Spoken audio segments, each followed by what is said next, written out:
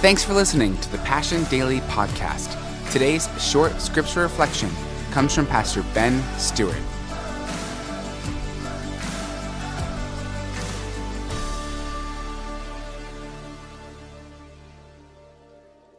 It's one thing to read about working out.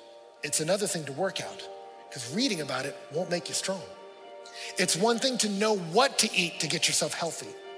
But unless you slide up to a plate of broccoli, you're not gonna get healthy.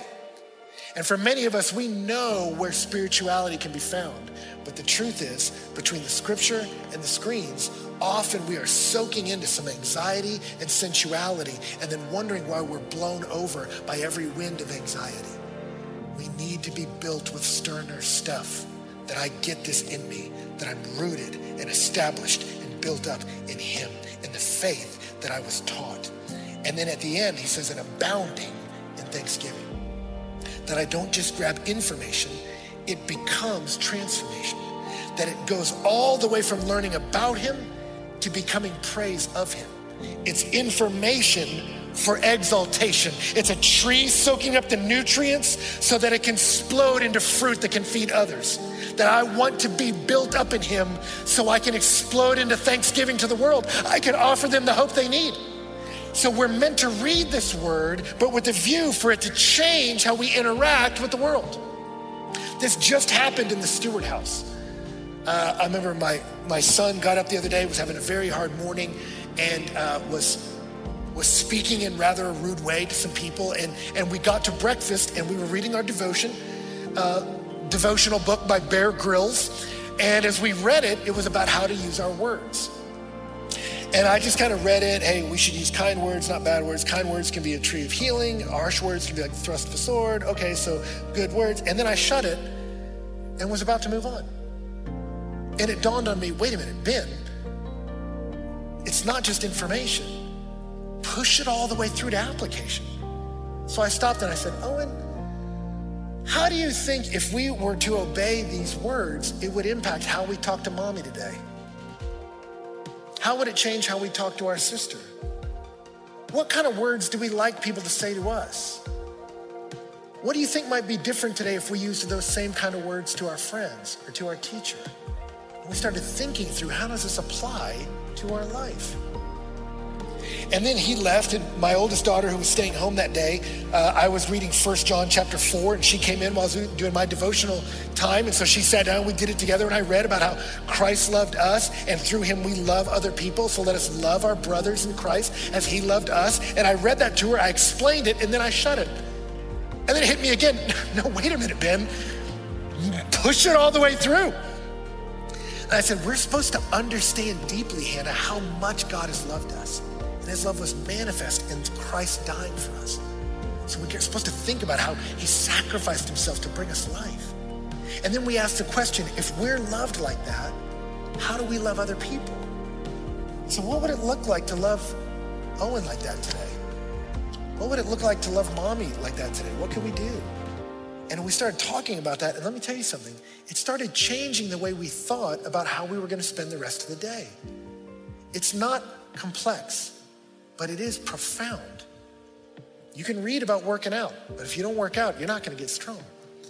And the same here. We're meant to take this information and turn it into transformation, that I get rooted in his word, established in it, and then it abounds into praise. And I wanna encourage you, it's the fundamentals here.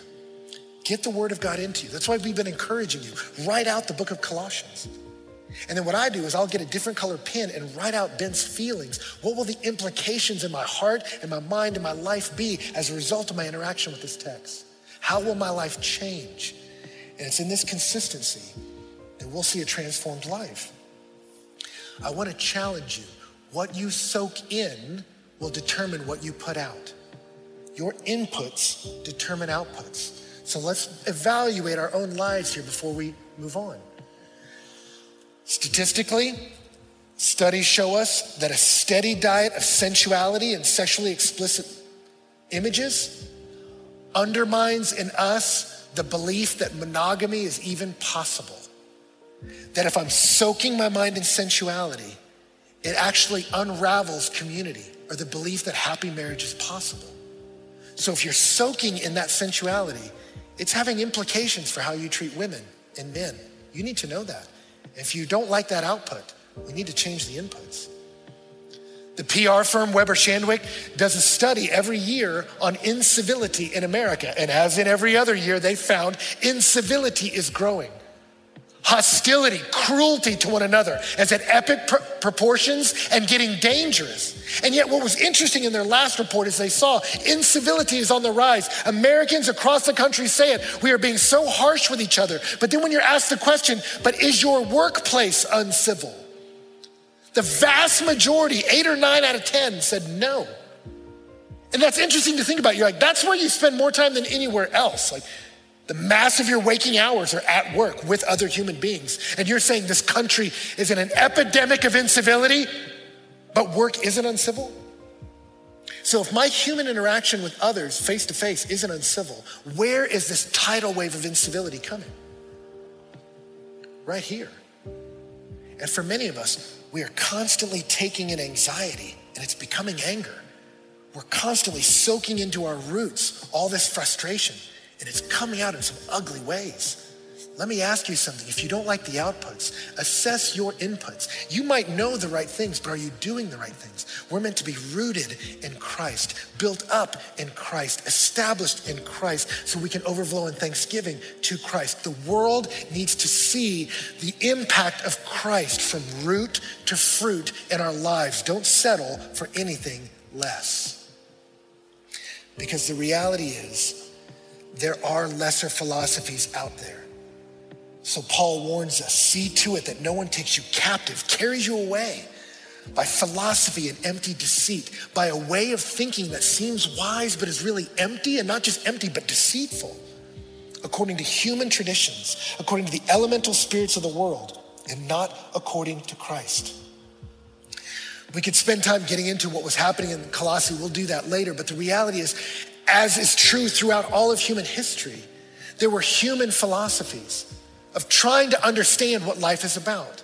And he said a lot of it was tethered to the elemental spirits of the world, that there's a sense of I want to be in touch with the world, but I intrinsically know there's forces out there that control my life that I don't control, so I have to try to manipulate them. It's interesting, we watched a movie last night with our kids where they don't want to mention God in movies anymore, so they say the universe. The universe gave us this, and the universe is trying to tell us this. You're like, how does the universe have all these active verbs? But anyway, so the reality is there's forces out there controlling my life. I got to control them so I can feel in control of my life. And throughout the human world, there's a sense of dissatisfaction in us, so we pursue control in other philosophies. And Paul says, those are going to come at you in abundance. Here's how to get that satisfaction you want. Here's how to get the acceptance you long for. Here's how to get the sexual fulfillment you crave. Here's how to get the financial success that will give you the peace you long for. There's going to be all these philosophies that are drawing you in to try to find stability and comfort. And he says, but they're deceptive. They're going to lead you to a place that's empty. Why? Because they're not built on Christ. He said, here's the seduction. As we pursue the struggle God has given us to be competent, confident people, we have a strategy. That the same way I was rooted in him, I walk in him. I choose Christ. But we need to know the seduction. People will try to get us off base, to leave him behind, to knock us over from being settled in Christ. You have to resist that. Why? How? The reason why in verse 9 is for in him the whole fullness of deity dwells bodily. We're longing for fulfillment. Paul says, don't let anyone show it to you somewhere else. Why? Because the fullness of the deity is in him, and you have been filled in him. Thanks for listening to today's Passion Daily podcast. For full messages, live gatherings, and worship videos, check out our YouTube channel and subscribe at youtube.com/PassionCityChurch1.